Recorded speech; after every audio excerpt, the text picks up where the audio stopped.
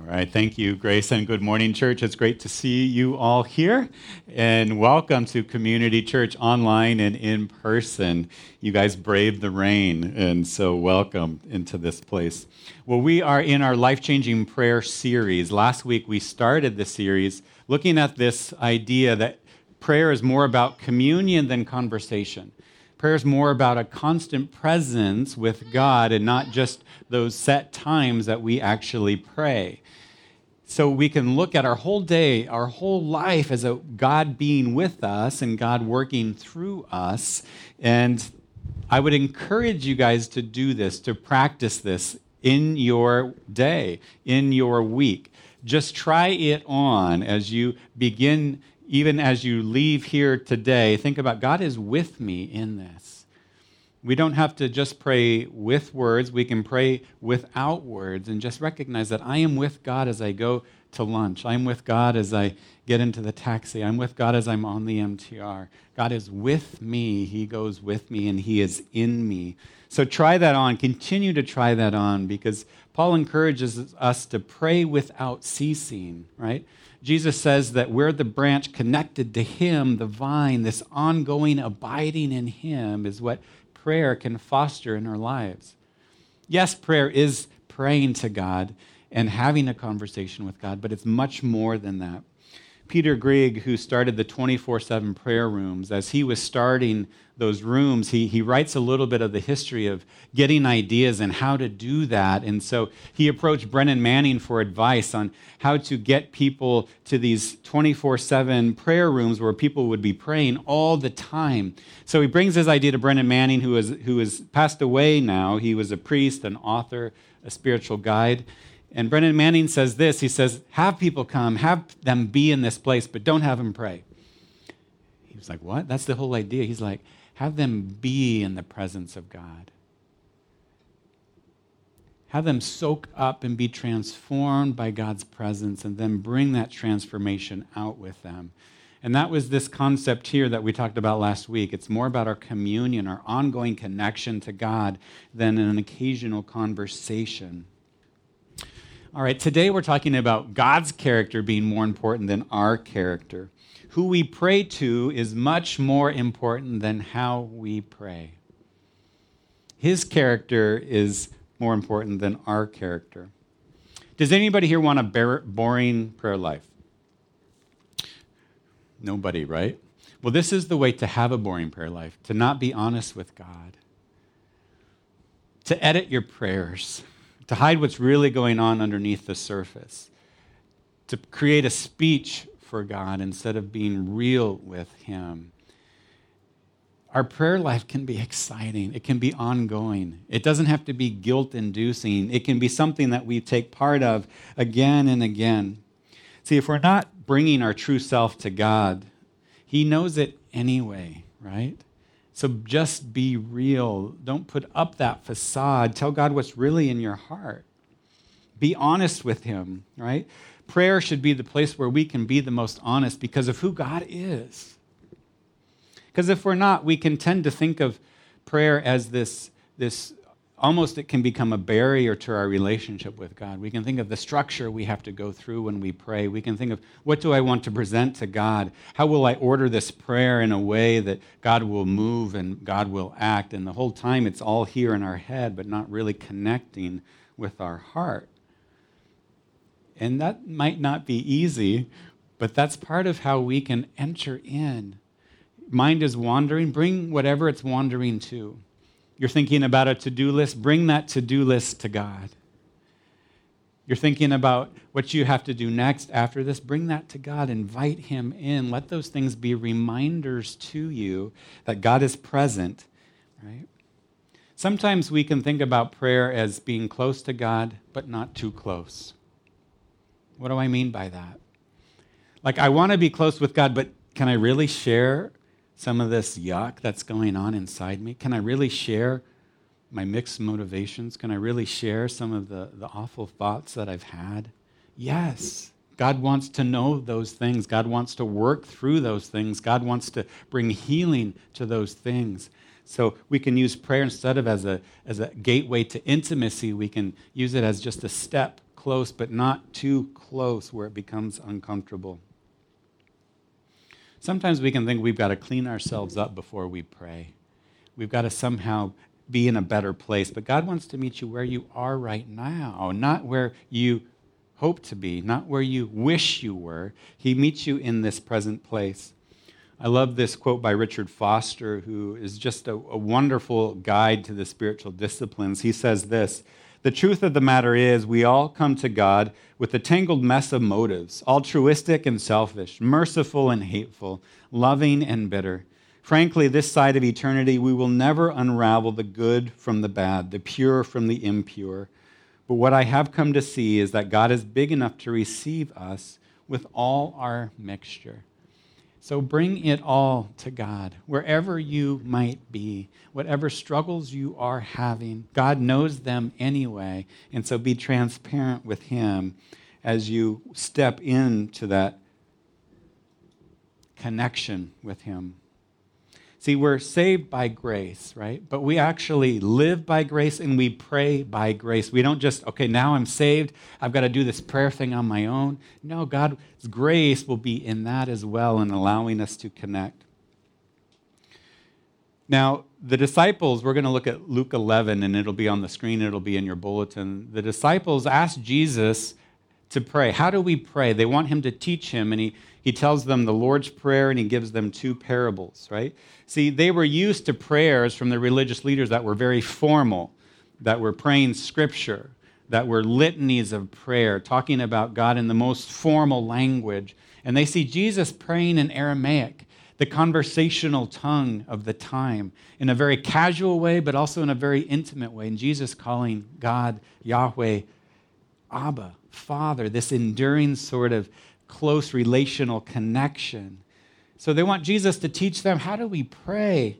And so Jesus does. He teaches them the Lord's Prayer. Next week, we're going to talk about the Lord's Prayer. Pastor James Tang, who's the founder of, the director of Young Life, and as a pastor at Kung Fuk International, will be here to speak on that. Today, we're going to talk about the two parables right after that, and Jesus helping them to pray. See, Jesus wants to shift their understanding of what prayer is. They're looking for the proper way to pray because in their culture, in their time, they thought there's a right way and a wrong way to pray. And Jesus wants to show them it's actually who they're praying to which is most important, right? It's not a formula. It's not the prayer's righteousness. It's who God is and His righteousness. He wants to draw them into this connection. I came across this quote from Richard Rohr this week, and it speaks to what Jesus is doing in these parables.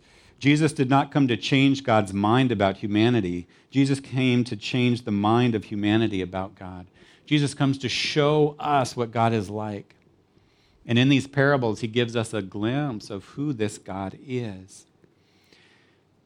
So let's unpack this first parable in Luke 11, starting with verse 5.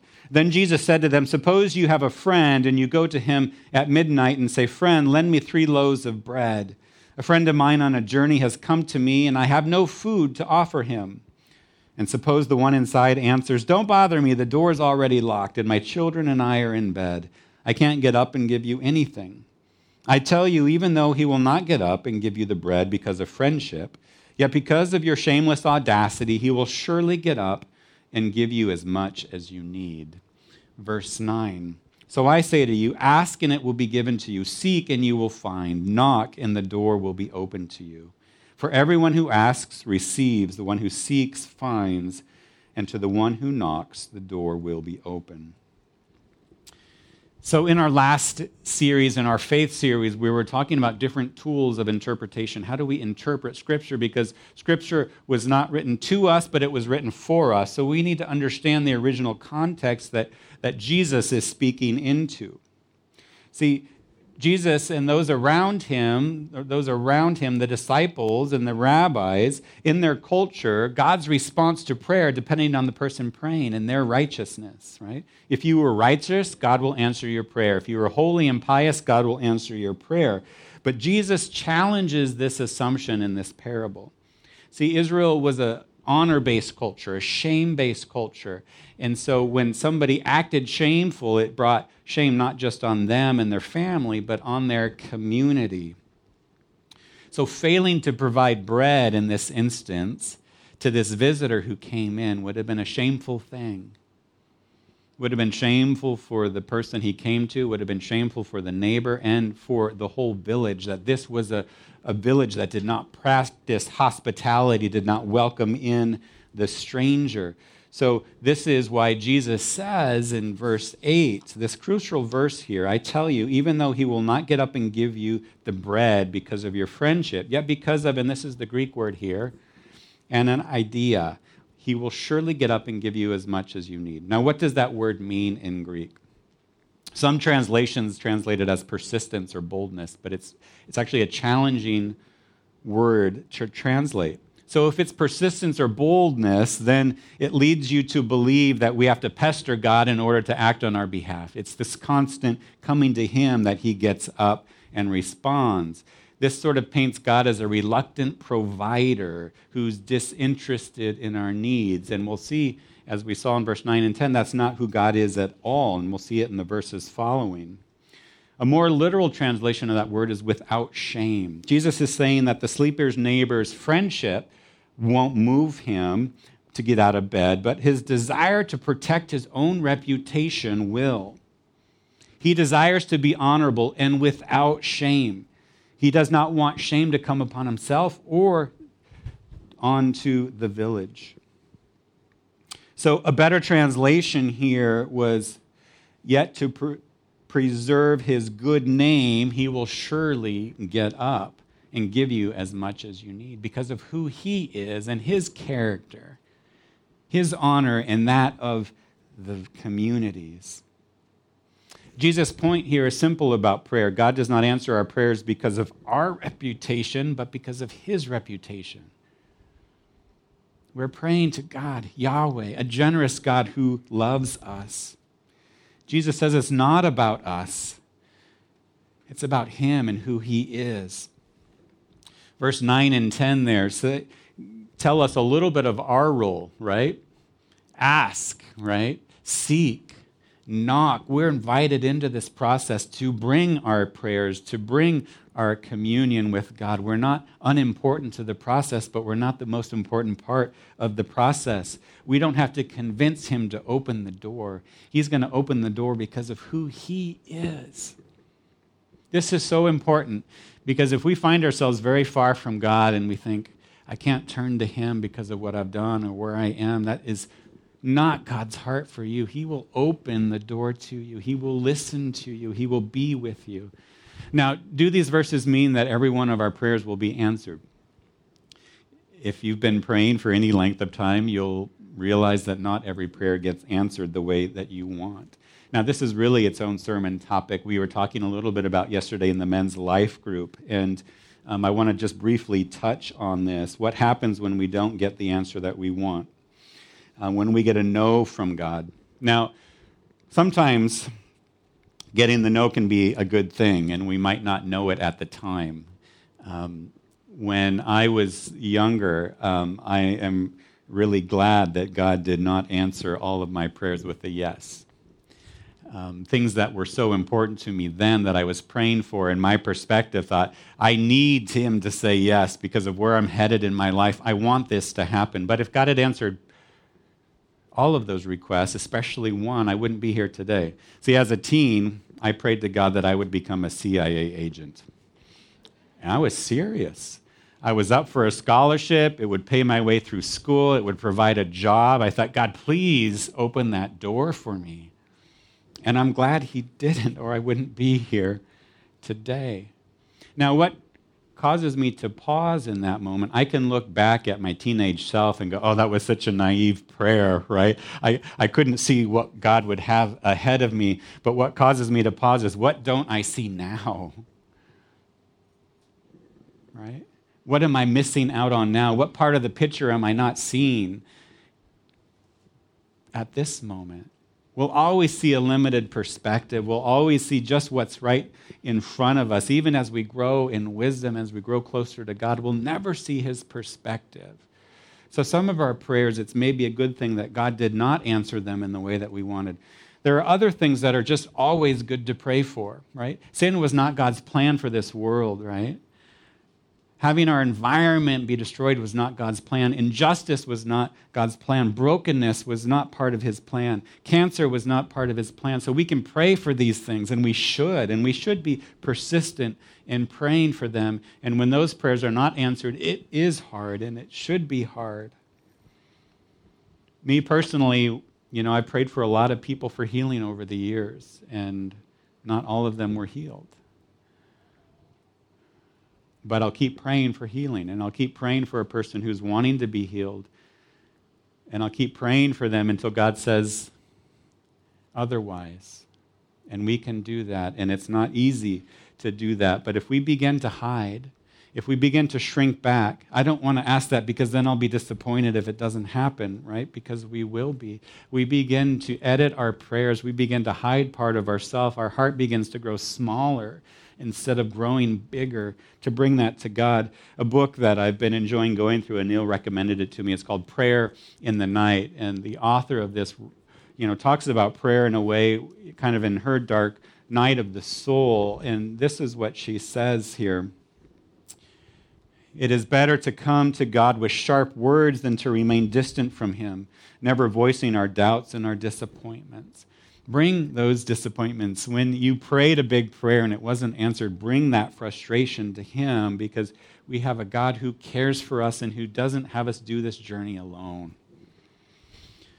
The next parable that Jesus teaches his disciples about prayer is this. Which of you fathers, if your son asks for a fish, will give him a snake instead? Or if he asks for an egg, will give him a scorpion? If you then, though you are evil, know how to give good gifts to your children, how much more will your Father in heaven give the Holy Spirit to those who ask him?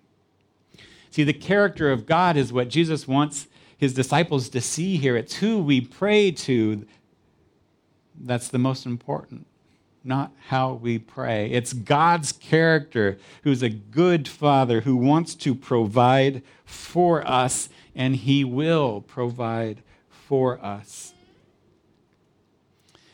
I want to look at a final passage today in Psalms. Psalm 25, and this will be on the screen and in your bulletin. And it says this, Remember, Lord, your great mercy and love, for they are from old. Do not remember the sins of my youth and my rebellious ways. According to your love, remember me, for you, Lord, are good.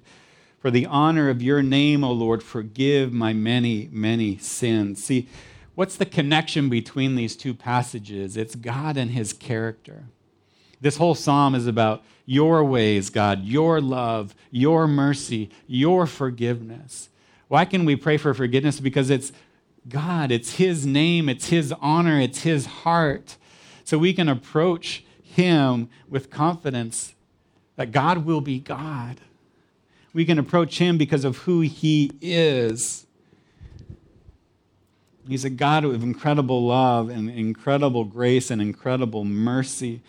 In this series, we don't want to just talk about God. We want to take a deeper look into who it is that we are praying to, because it will be transformative for our prayer life. We also want to take opportunities to pray as well in these services. Last week, if you were here, you'll know what we're going to do in a moment. We've got 3 prayer stations set up. The one over here is prayers for our city.